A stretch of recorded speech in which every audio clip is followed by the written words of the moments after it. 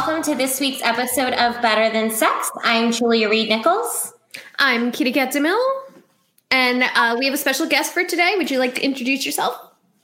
Hello, everyone. My name is Step, and I am the creator of the gender-inclusive adult toys, Cute Little Fuckers. Awesome. And what is like the elevator pitch on Cute Little Fuckers? So Cute Little Fuckers are high-quality, gender-inclusive, vibrating silicone adult toys shaped like adorable monsters. So every Cute Little Fucker is shaped like an adorable monster with its own names and pronouns and backstory, and they're all adorable little characters in themselves to help make sexuality and sexual expression more inclusive and accessible. They really are cute. You can't help but smile. When you... I especially love the comic. Yeah, the comic is so much fun. It's so fun to get to give like a life behind the toy. Okay, explain the comic. How did I miss the comic? What's the comic? Yeah, so we have a webcomic series on the website where all of the sex toy characters are characters in the webcomic. So you get to actually see their like personalities like come out in story. All of the stories are really, it's all like cheeky fun. Like it's a little light ongoing saga where lots of funny sex jokes, a lot of sex positivity, a lot of like, you know, sprinkle in some like education in there, you know, really trying to make like a story that's fun and educational and silly all at the same time and help you like love your toys and characters even more. Oh my gosh, that's the cutest thing I've ever heard of. Sex toys with personality. I love it. Yeah, it's very cute. They go to like outer space and stuff like that. And where can people find, if they want to find the comics, where can they find the comics? Are they just on your website or on Instagram or? Yeah, they're on our website. We also post them on our social media pages, but you can find them all on our website. So if you go on our website, there's like a couple different, there's like a section for art where we have our video blogs and we have our own podcast. And then there's also the comic section. So you can go and you've got all the comics that you can read for free. They're all free accessible. So yeah, go and check them out. And actually a fun thing, if you go on the comic site right now, the most recent post is actually an announcement of a fan art competition. So we're actually encouraging people who want to participate to draw their own art, which we'll share with the community and put on the site. So we're actually like bringing the community into this whole comic creation and art creation process, which is a lot of fun. We actually just announced that this morning. So that's like brand new. And I'm really excited to see what people do. Yeah, that's a lot of fun. And so you have a podcast as well. What's the name of your podcast? Is it Cute Little Fuckers or something else? It's Fuck This Podcast. Okay. And what does your podcast focus on? Yeah, it's the Fuck This Podcast focuses on kind of like things that are under people's skin a little bit as far as like sex and sexuality and gender identity goes. It's very sex positive podcast where people share kind of like things that they're still working with and grappling with, kind of like on the cutting edge of like sexual expression and gender, always with a bend towards the fun and goofy while also being really real. Just kind of like a full emotional expression is what we're going for. And what got you interested in all of this? How did you first like dip your toe into the world of like, because was it the sex toys? Was that your first thing? No, actually, before sex toys, I was running a lot of events. And so kind of what really got me into it, I mean, you know, it's hard to say. Regular events or sexy events? Sexy events. Sexy events. Okay, fun events. Yeah, exactly. Fun events. Because my guess is, my understanding is that your question was like, how did you get into the world of like doing fun, sexy stuff? And so, you know, I mean, it really started with me enjoying it in my personal life.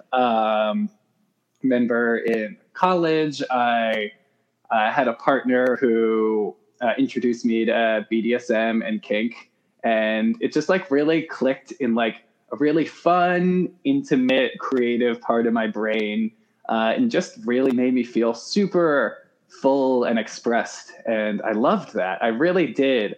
But it was always something very like secret hush hush. I was living in Washington, D.C. at the time. It was like very much a no-no.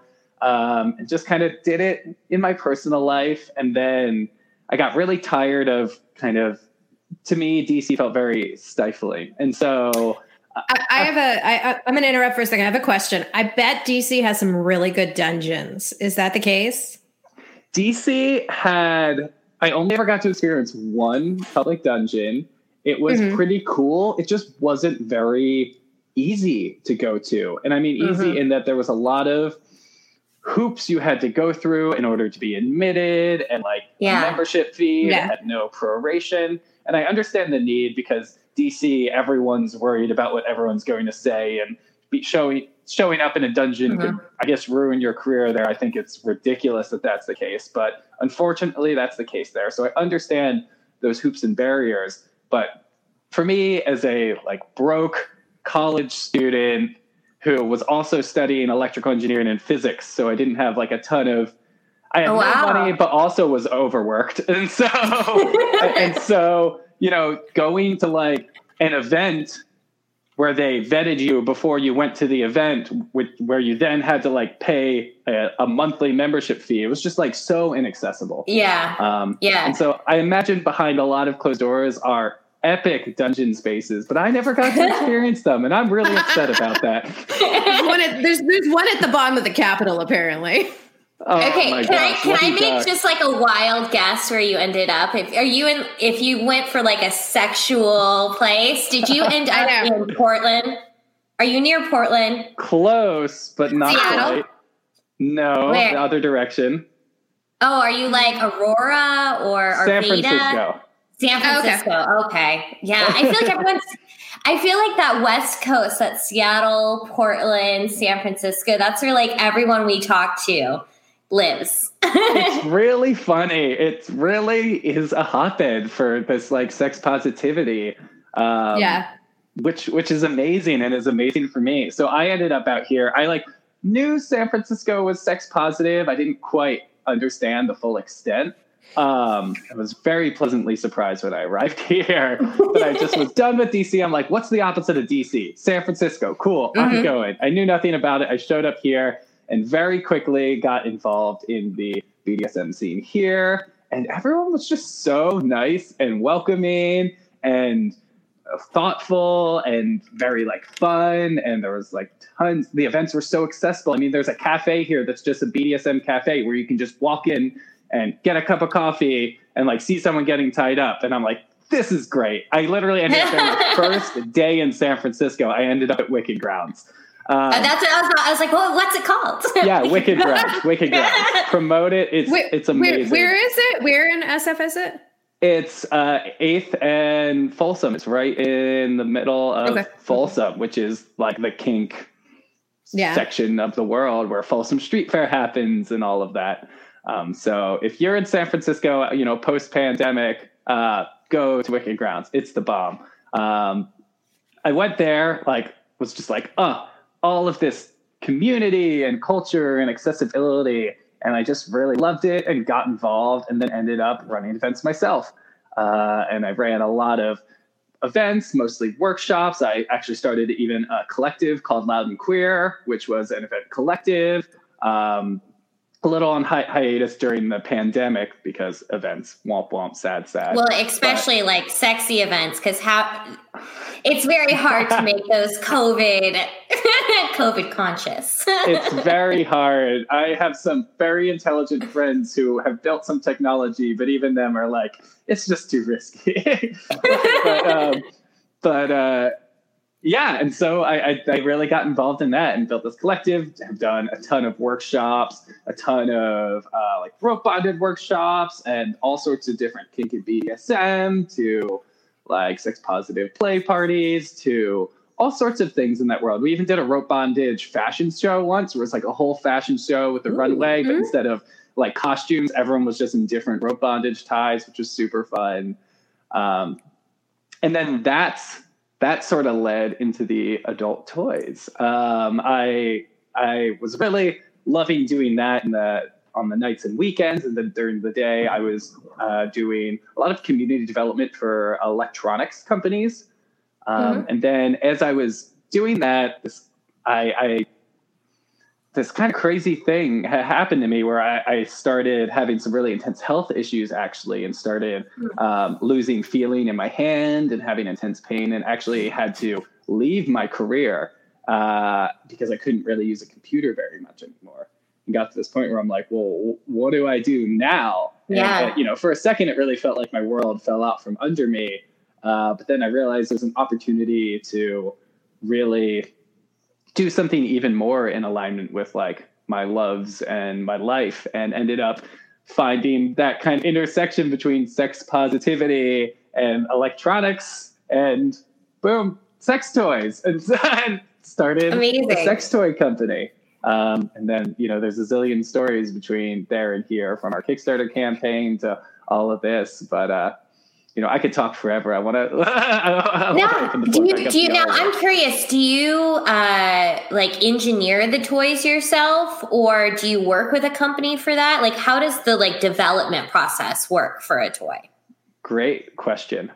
So how we do it, there's a bunch of different ways you can do it. I do all of the prototyping myself, and then have a professional manufacturer actually do the full scale manufacturing. So every single little toy I can't do. I also, I even considered it at the beginning, but with my hand issues, I couldn't do it at the beginning for the Kickstarter campaign and promotion, and really wanted to get them into people's hands before I went to manufacturing. I handmade about 100 toys, but it was very slow going because of my hand issues and the time it took for the silicone to harden and the process. I was only able to make 2 toys a day. I ended up working for 3 months to make these 100 toys, where every single day I went into the lab, spent 2 hours, put it all together, left it, and came back for 3 months until I had my toys to share out in the world. And from that, I really, at this stage, I'm not making 100 toys for prototyping. I understand the process a little bit more, but in-house using 3D printers, and kind of electronics and stuff like that, kind of throw together the package of the first one enough to use it and be like, is this fun? Is this good? Make 3 or 4, give them to a couple people in my community, share pictures with other people, and say do people like this? Are you like this? Are you excited? And then if so, then we go to the manufacturer, and they send us samples. So it's so there's us with the prototypes, then samples of the professional. And then when we say good, then they, have their machines and they go through the process, and they really do an incredible job. I'm really grateful for them. And our manufacturers actually only manufacture adult toys. That's literally the only thing they do in their entire facility. So they're really professionals. They brought a lot to the table that even I wouldn't have been able to figure out myself. Which is great. That's amazing. I have dreams of creating the patriotic pecker for Pinups on Tour for our merch table. So I'm always curious how people do sex toys, because it's such a product development. You have to R&D and do all the things that a regular product would do. How long have you guys been around as a toy company? Yeah, we're pretty new. We're really new. When we started is kind of a funny question because, the idea popped into my head I've really started working on it at the very beginning of 2019. And that was just the basics. I think I was visiting home for the holidays, researching how to make sex toys and contacting people. And it was a really slow process because I was really at the beginning of my health issues. At that point in time, I really couldn't use my hands at all. I still to this day have severely limited use, but at that point in time, it was very slow going. And so it was very patient, lots of months of slowly picking up pieces of the puzzle and putting together the processes. And then it all kind of culminated when in September 2019, we ran our Kickstarter campaign. Which was incredible because we were actually the first adult toy to be allowed on Kickstarter in 7 years. That's amazing. Yeah. So it was a really big deal that we were able to convince them that our toys and mission were like important enough and like to make an exception to that rule, and they really agreed with it, that with like the comics and the education and the inclusivity and all of that, it was really worth going the extra effort to get us on the platform, which was awesome. And that went super well. We ended up getting fully funded in 12 hours and tripling our goal by the end, which was like not what I was expecting at all. It was just like, even thinking back to it, I'm like, this is crazy. My life is crazy. It feels surreal even to this day. I'm so grateful for it. And then we were like, great, let's go to full-blown manufacturing. And then COVID hit China, where we manufacture. And then it hit here, and it just like really, we were right at that point where we were ready to go, and COVID delayed anything. So it's funny, you could say we started in 2019, or really in the kind of like fully functional, like we're a toy, you can get it, we're in stores. That didn't start until as early as July 2020 was when we got our first manufacturing order actually arrived, and we got into stores. So we've really only been like fully publicly accessible for 6-7 months now. I mean, it's so like very, very new in that case, but also so much has happened. When I say that, it's like, how's it been so little time? Like it's just like we're in so many stores, and I'm just like, again, this also just blows me away. And my whole life just feels surreal at this point. It was a good idea. The reason it's happening is because it was a good idea. You know, it's something that makes people of all genders feel included, which I think the sex toy industry probably. I mean, you just look at the objects and you can tell they're not gender inclusive normally, right? And then also they're just so cute. Your items are so adorable that, you know, a magazine feels like they can put it in a layout and people are going to want to look at it instead of being like, oh, turn the page. Like, don't look at that. Well, thank you so much for saying that. It's a great idea.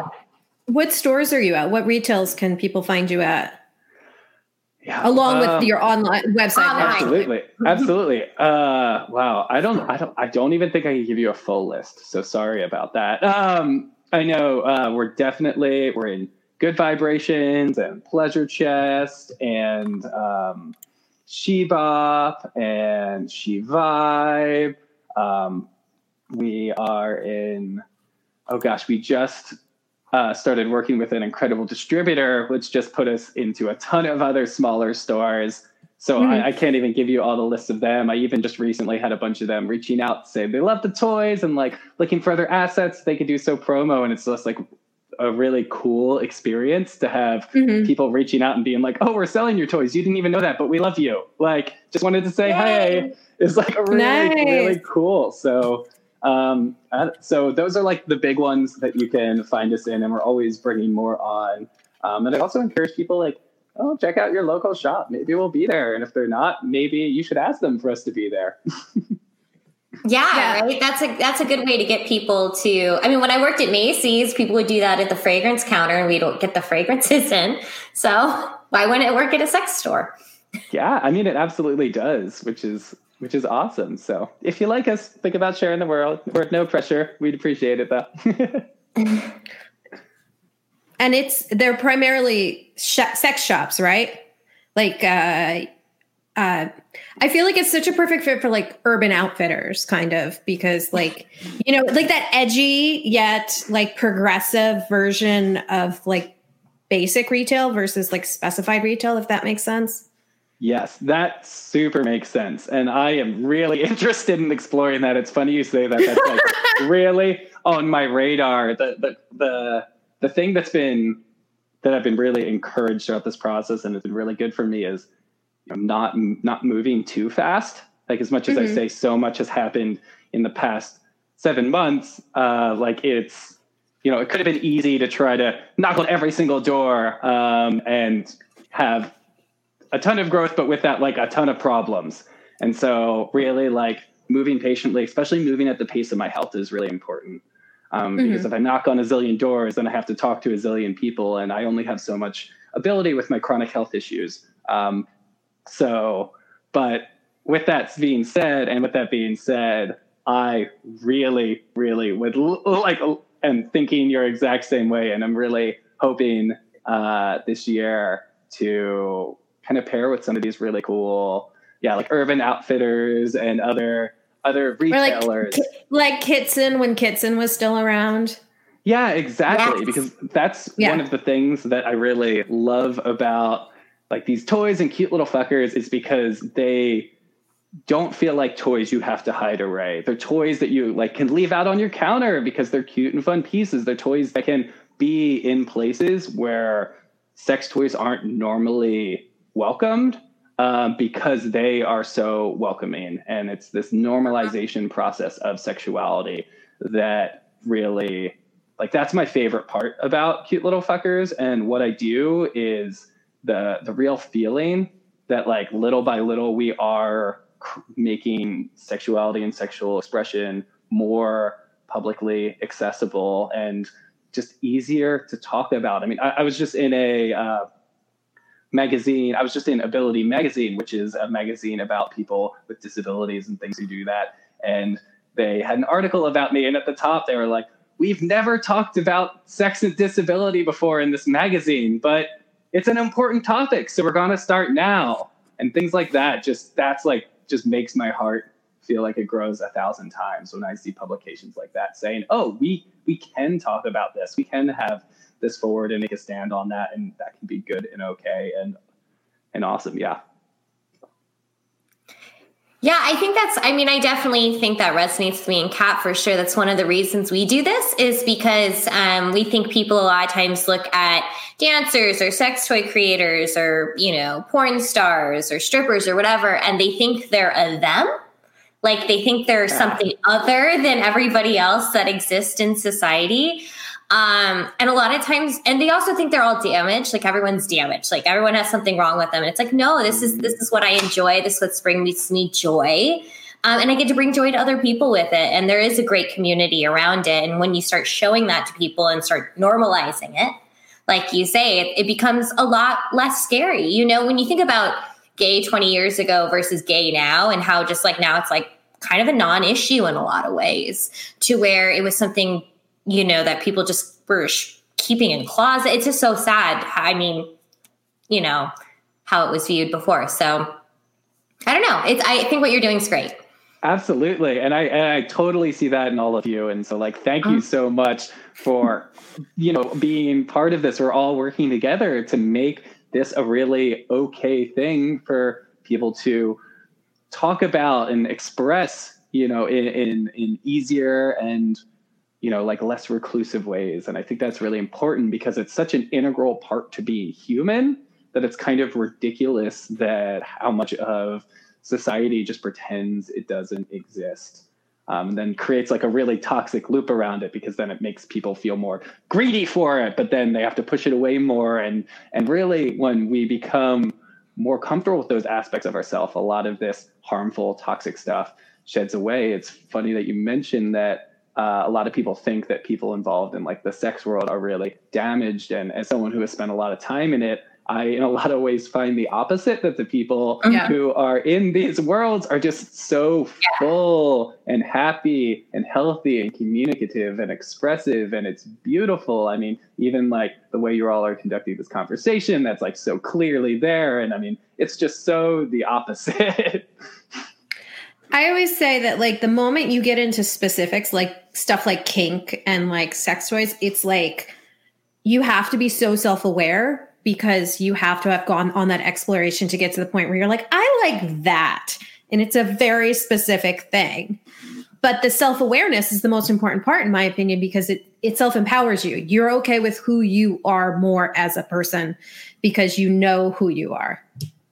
Absolutely. Absolutely. It's funny. I had a friend who would come to a lot of our sex positive events and even help throw a couple. And it was funny because he was really involved in the kink events and he considered himself vanilla. He wasn't kinky at all. And at one point I was like, just curious, you're always welcome, but like, why do you do this with us? And he's like, yeah, I'm totally vanilla, but I just like people who have like taken the time to understand themselves.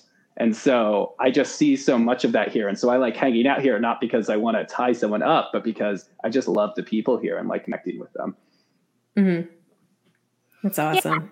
I think that's very true. It's a nice community. I mean, even from Kat and I used to perform at this tiny little club in Santa Monica, and one of the main goers there was this group of BDSM people. They would come like every week, and they were the best supporters and so loving and so kind. And it was the first thing that kind of like opened me up to that world, and they would take us to events, and I was like, this is awesome. Like, I love this. Like, it's just it's a great world. Well, if people want to connect with you, Step, online, where can they do that? Absolutely. So the best first place to go is cutelittleffuckers.com. cutelittleffuckers.com. You can find all of our stuff there. We also, clftoys.com also works.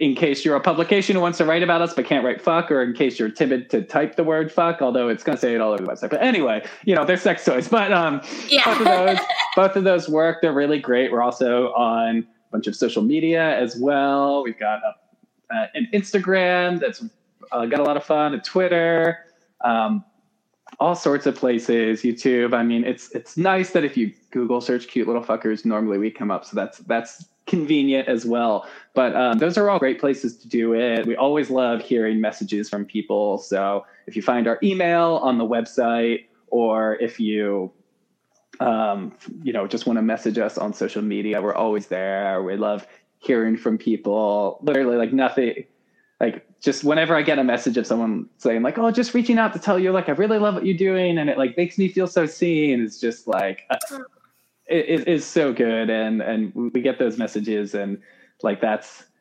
awesome. So feel free to say hi or ask us questions or whatever. We love hearing from people. I really view the people who interact with us as a community. You may have heard me like mention that a lot. Like, I really don't see Cute Little Fuckers as just like a corporation that sells you things. Like, it's because what we do is part of this like sex positive world, where I really do feel like anyone who wants a cute little fucker and wants to use a cute little fucker is like very much part of my community and part of that sex positive world, and part of the people who understand that this is an important part of us and humans, and like caring about one another. And so, be part of our community, really interact with us. We love it. Okay, I love it. Well, thank you so much for joining us. We'll let you go on with the rest of your day, but we had so much fun chatting with you. You're a joy, and I can't wait till our paths cross again. Yes, I'm super excited. Thank you so much for having me. You all are amazing, and I'm looking forward to talking to you when we do. Bye. Bye. Aw, that was great. I'm so glad we got to know them a little bit better. I personally am fascinated with the whole process of developing sex toys. I could probably pick their brain forever about that whole process. Yeah, I feel like what's very interesting about them is that it's like there's so many things going on. There's like the story along with the creation of the product. So like it almost, I think, probably has a little bit more impact because they've taken so long to create a story along with a product, which I love. Like, because that's what elevates like something from a brand to a community, a brand to like a really like a story that you love.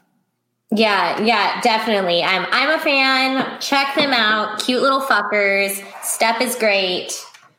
Oh my golly. And such white teeth. I was watching the whole time. I thought that too. I was like, what is your secret?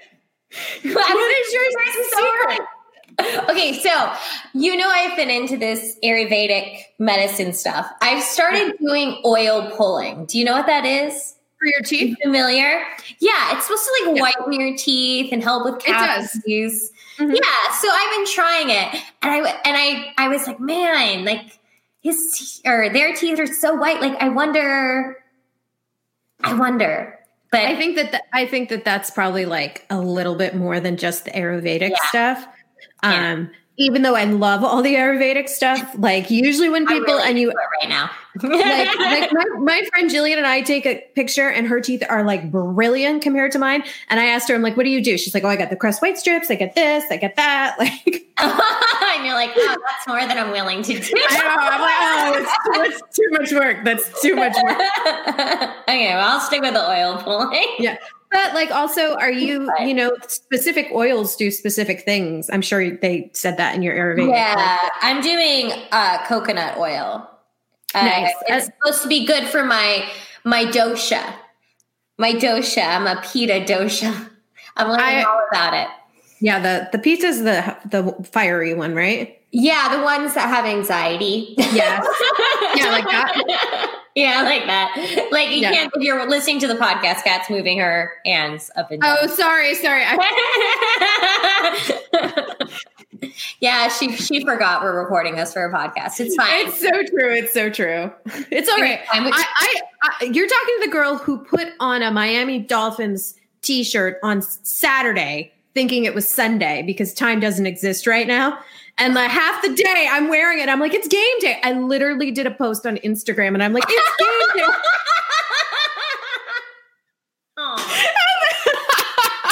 Which nobody watched it on my story before I realized it wasn't game day. Yeah, I mean, okay, so I'm kind of having the same thing here. So I had my roommate move out. So now I'm living alone, which is actually really great. I really like it. My house feels very peaceful and my roommate was great, but I love living alone. But it's very easy for me to lose track of days, time, and because I just do the same thing every day. I have like the same routine. I mean, I'm getting outside, I'm going for walks, I'm occasionally going to the grocery store and stuff. But like I have a couple of walkthroughs at venues later this week to see some venues that are new in Vegas that I haven't seen. And I keep being like, is today that day? Is today that day? Because I'm like so paranoid. I'm going to miss like the one thing I have to do. Yeah. other than talk with Steph, which is amazing. Exactly. So well spoken. I'm like, you are so understanding yourself, which I love. Yes. What a grounded, centered person. Yes. It was, I really, yes. Yes. I look forward to a world when I can give everybody hugs again, Yeah. Mm-hmm. It'll be nice. So what's new? What's going on in your world, Kat? Anything fun and exciting? Well, I'm in the Bay Area right now. I've been here for like 3 weeks. Right before Christmas, I came. Big debate over whether or not to come, but we were like, fuck it. Yeah, that's okay. I'm not going to shame you for it. It's fine. It's all right. No, I mean, like, I was like the one that like, I didn't even buy a return ticket because I wanted to make sure I actually got on the plane before I was going to buy a ticket to go back. Yeah. I'm like, and the night before, I'm like, we're not doing this. And like, my whole family's like, we're doing it. And you're like, okay, we're doing it. Yeah. Okay. Yeah, but it's very, I mean, people are still moving around this country. Like, it's not like everybody's living in their own little homes. Yeah, no, and it's this whole thing where at this point everybody knows the risks, everybody knows what's going on. Yeah. Everybody sees the light at the end of the tunnel and everybody's kind of making their own choices on what to do. I honestly just don't have a whole lot of reason to leave the house right now. Yeah. I just so I'm just kind of like, well, I'll stay home as much as I can, I guess, right now. And I didn't go see my family for Christmas because they didn't want me. Because of the pandemic. They wanted me, but because of the pandemic. So I just was like, fine, and my birthday is coming up, and a couple weeks, people keep being like, "What are you gonna do? I'm like, I don't know. Part of me thought of giving one of my staff members the job of planning my birthday party for me, and that's a tricky thing right there because you got to make sure you pick the right staff member to plan your party. Well, I know which one I'd pick. She's like the best event planner one. I mean, they all have their skills. They all have right. She's the best event planner one. But I was like, maybe I'll have her do it and just be like, put together something small and COVID friendly somewhere. I don't care where. You know who to invite. Like, yeah. Because it's like the thing is, a lot of my best friends aren't even in Vegas. Like, you're not in Vegas. My best friend Brittany is not in Vegas, so it's like I'd pretty much be partying with my employees, but that's cool. Yeah. Yeah. I like them. They're cool chicks. They're great chicks. That's good. And we have a project that we're starting to move forward on again. Yes, I'm very excited. And when I say again, I mean like it's been on the shelf for like 5 years. Like I was listening to some old podcast episodes and we did talk about it like 3 years ago. So I remember distinctly writing in Los Angeles, which shows you like I was living in Los Angeles. So yeah, it was like 3 or 4 years ago. Yeah. Maybe more than that. But yeah, so it's been a while that we've written this book. Beauty is an Inside Job. It's a burlesque star's guide to self-empowerment or something. We're working on it all right now. Working title. But we'll have more details for that soon. But it's been really great. And I know for me, it's been a great way to reinforce these lessons that I sometimes forget in myself. So once we get the book all put together, Kat and I will put together a couple of series of podcasts to kind of break down the book and go through the ideas and the lessons and the stories and everything in there. And also all the amazing, cool women that are featured in that book. There's a lot of really badass chicks featured in that book that we got to talk to through our years of doing interviews and stuff. So I'm excited to share all the knowledge, all the wisdom. Yes. I'm excited. Yeah, the big thing in my life this week is I finally started using my Instagram. I saw that. I saw the declaration. I was like, I'm going to use this thing. I'm going to use it. I'm kind of for some reason, I'm very good at promoting my projects. I like promoting my projects, but I'm very uncomfortable promoting me. And during one of my meditations, I had kind of the realization that if I don't want to talk about me, then like, why would anyone else want to talk about me and the stuff I'm doing? Right. Like, I'm going to start on Instagram. So if you guys are on Instagram, please follow me at pinup_Julia. And I will follow back and do all the things.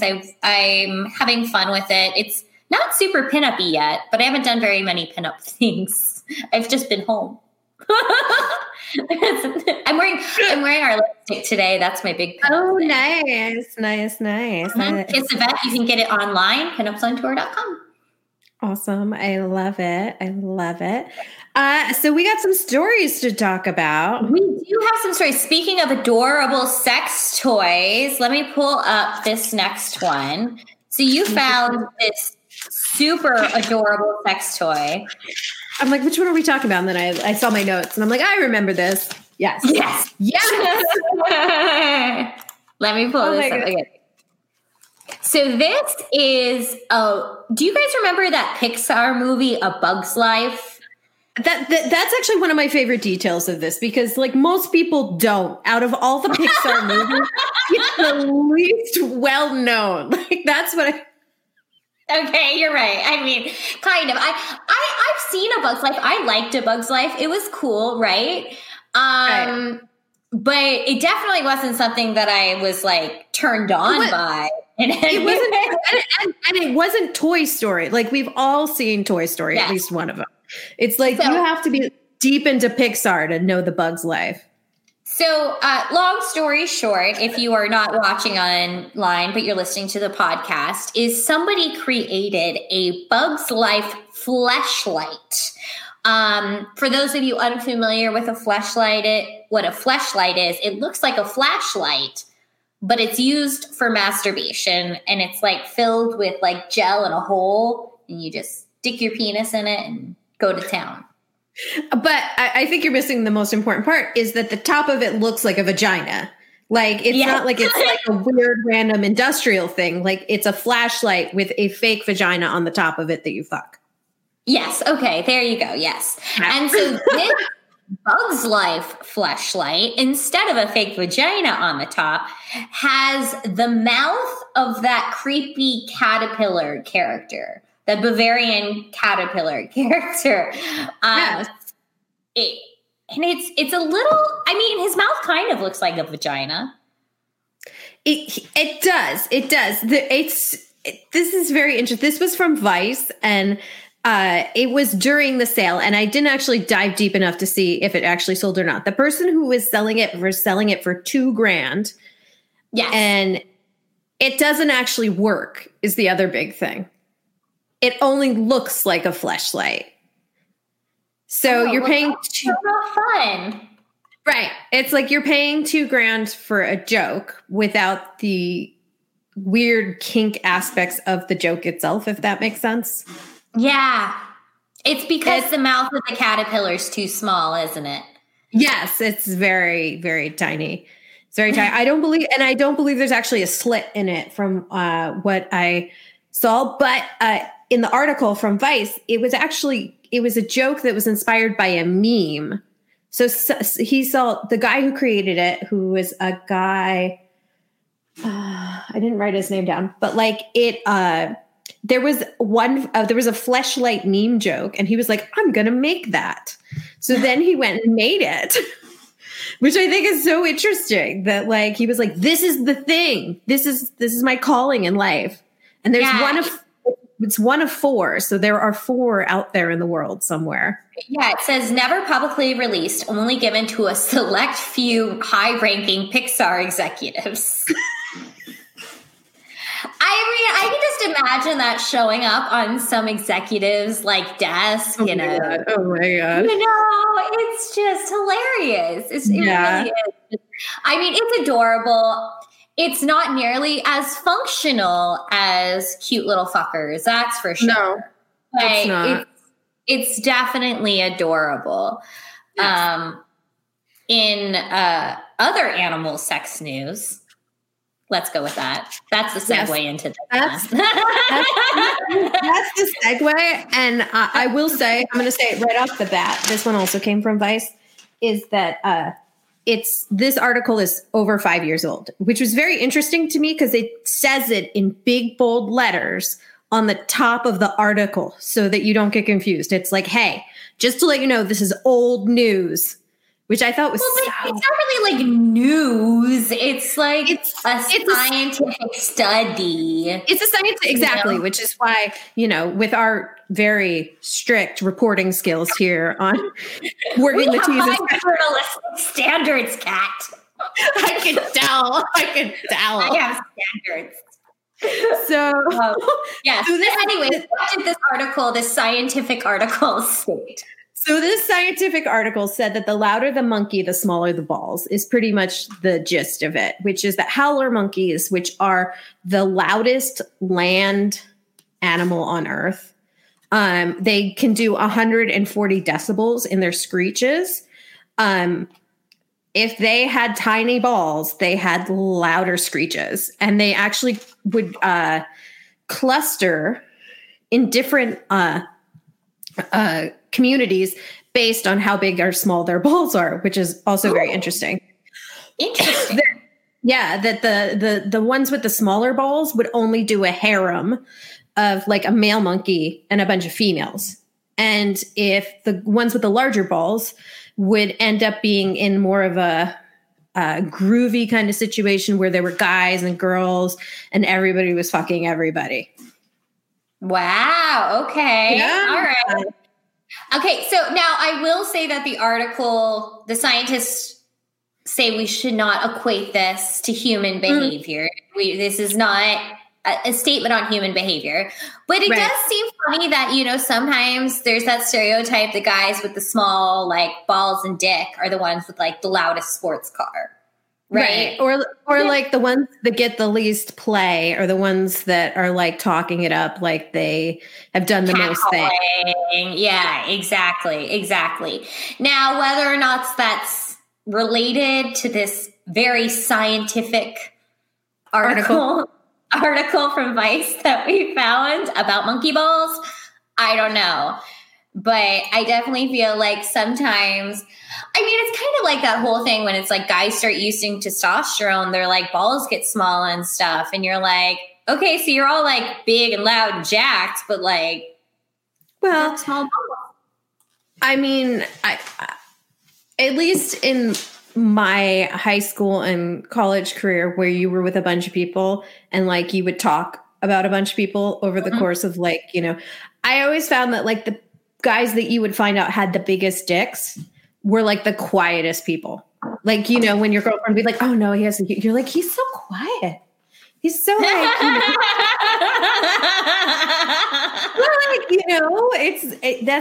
it's kind of like one of those things where it's like, you don't have to be as loud because like you have other attributes working for you. Exactly. You know, you don't need that Napoleon complex, as they say. Exactly. Speaking of historical figures, our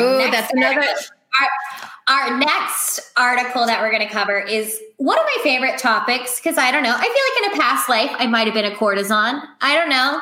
Sometimes I resonate with these women. I really do. I resonate with these women. But you found some really cool facts about some really cool courtesans. Yeah, I too empathize with the courtesan archetype. I think they're usually like the call it as it is female that is not like very, you know, that kind of realizes that life is a joke, you know, and we shouldn't all take it seriously. And there have been the thing about a courtesan by its nature is it's not just a prostitute. It's like the educated prostitute, you know, it's similar to like a geisha in Japanese culture, you know, right. They're trained. Right. You know, and there are a bunch of different facts in this article, but they run the course of like 400 or 500 years. And they're just like fun, sassy women that didn't take shit. You know, some of them ended up like Nell Gwyn, which was one that we've talked about, I think, on the show. But she was a 17th century prostitute, like actress to start off with, and then ended up becoming the king's mistress, which was like never heard about back in the day. And like, she just was like silly. And like, that's why he liked her, because everybody else was so prissy that she was like, gave him shit, called it as it is, had a lot of fun. All the things that people like. People like to have fun, you know? Yeah, you know, and I mean, these were like established positions in society. Like even one of the facts in the article was that in Renaissance Italy, the courtesans, they registered, they were regulated, they were taxed, just like any other profession. So this was clearly viewed as a job. And a lot of times also in the article, these women were trained by their mothers, right? Their mothers were escorts and not, you know, were courtesans and trained them in the arts and the music and the language so they would be appealing courtesans themselves. Yes. We've talked about this, but like one of my favorite subgroups of the stripper world are stripping families. I think they're amazing just because like you don't grow up with all the stereotypes on why this is bad. They just look at it as a job opportunity. And they're like, this is the art form that like, you know, you're a family, you know, Julia, you grew up in a family of lawyers. So my family like, lawyers. Yep. They're all lawyers, you know? And if you just grow up in a stripping family, it's like, we're going to teach you the stripping ways. This is the family business. And the thing is, being a courtesan in some ways during this time allowed you a lot more freedom than if you had a traditional life. Like you were allowed to write, you were allowed to create art, you were allowed to do things. You were allowed to read. You got to remember most women didn't read back at those days. So it's like the fact that like they were taught all of the finer art forms so that they could entertain the, you know, gentlemen of society, which was awesome. Now, I will say one archetype of the courtesan that always kind of makes me sad is they tend to die young. A lot of them die really young. I'm a fan of opera, and in opera, they all die of tuberculosis. Like like Lady of the Camellias, whatever, she dies of tuberculosis. Everybody dies of TB, it seems like, all the prostitutes. And going through, there were some kind of bummer deaths of these prostitutes. And I feel like also you see the archetype of everybody's like, oh, but they spent their entire life entertaining men and then died penniless in the poorhouse. Yeah. You see that story a lot too. Or they married for love and then became poor. Like why they were courtesan, they had money, and then they married for love and they became poor. Yeah. The article also had some interesting tricks. Like this might be like a little TMI, but I thought this was really interesting. Charlotte Hayes, who was like a renowned courtesan, sold her first time, like her virginity, she sold it over 1,000 times. Yes. Because obviously that's, easy money. And she just faked it with who knows what. Well, and I mean, at that point, like, I feel like everybody kind of knows it's not her first time. It's almost like the joke of it, right? Because if you've sold it 1,000 times, some of those people are talking to each other. Like, you have to have clients come to you in some way or another. Right. So it's like, if you sold it 1,000 times, like, at least by like time, like 512, somebody would be like, hey, wait a minute. But it was a really interesting article. There's a lot of cool things in it. Fascinate was where you found that. Yes. Yeah. Which was targeted to me on some social media, but was full of interesting stuff that we're using here. A lot of this stuff I noticed ended up showing up in the show Harlots. That like some of the storylines I had seen from watching a couple of seasons of the show Harlots, which is in Great Britain. I want to say like the 1700s, maybe the 1800s, but it's about not courtesans, but prostitutes. But there are some courtesan level people in it. Yeah, well, me and my best friend in high school, Brittany, we were obsessed with this movie, Dangerous Beauty. Did you ever see that movie? I loved that movie. It's such a good movie. And I actually think she's one of the courtesans. The inspiration of that courtesan is in this article. I was like, but I remember watching that movie and being like, oh, what a romantic life. Yeah, I mean, it was like the Marilyn Monroe of the courtesan world in that movie. And her mom was the person who taught her everything in that movie. I remember. Yeah. I remember them talking about using a turtle shell as a diaphragm. And my high school person was like, oh. Yeah, that doesn't sound super enjoyable at all. But it's interesting. The stories of these women, I always enjoy stories of women that kind of live outside the lines and don't apologize for their choices. And these women are certainly examples of that. Yeah.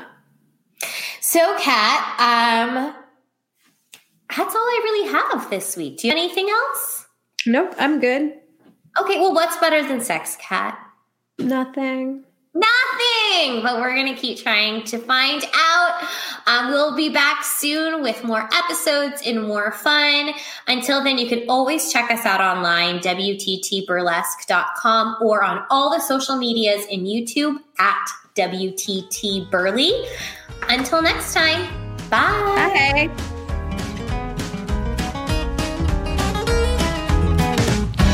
There's so much drama in the LBC's kinda hard being Snoop D-O-double-G, but I somehow, someway keep coming up with funky ass shit like every single day. May I kick a little something for the G's and make a few ends as I breeze through 2 in the morning and the party's still jumping 'cause my mama ain't home.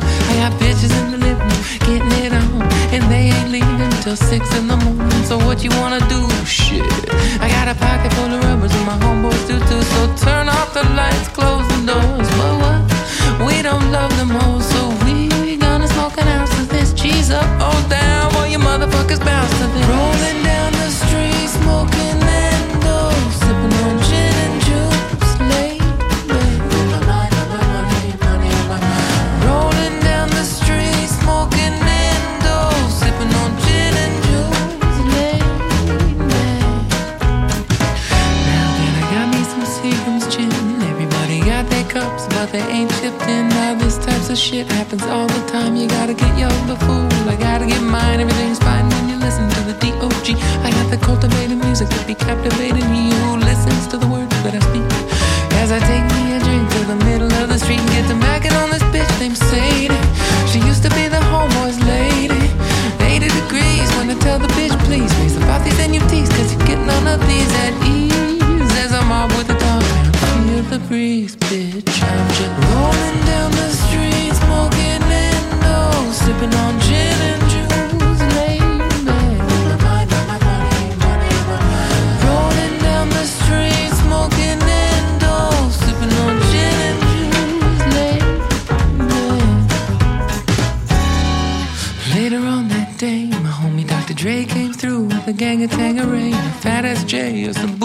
chronic that made me choke. Shit, this ain't no joke. I had to back up off it and sit my cup down. Tanqueray and chronic, yeah, I'm fucked up now, but it ain't no stopping. Now I'm still popping. Dre got some bitches from the city of Compton. Serve me now with the cherry on top. Cause when I bust my nut, I'm raising up off the car. Don't get upset, girl, that's how it goes. I don't love you hoes, I'm out the door.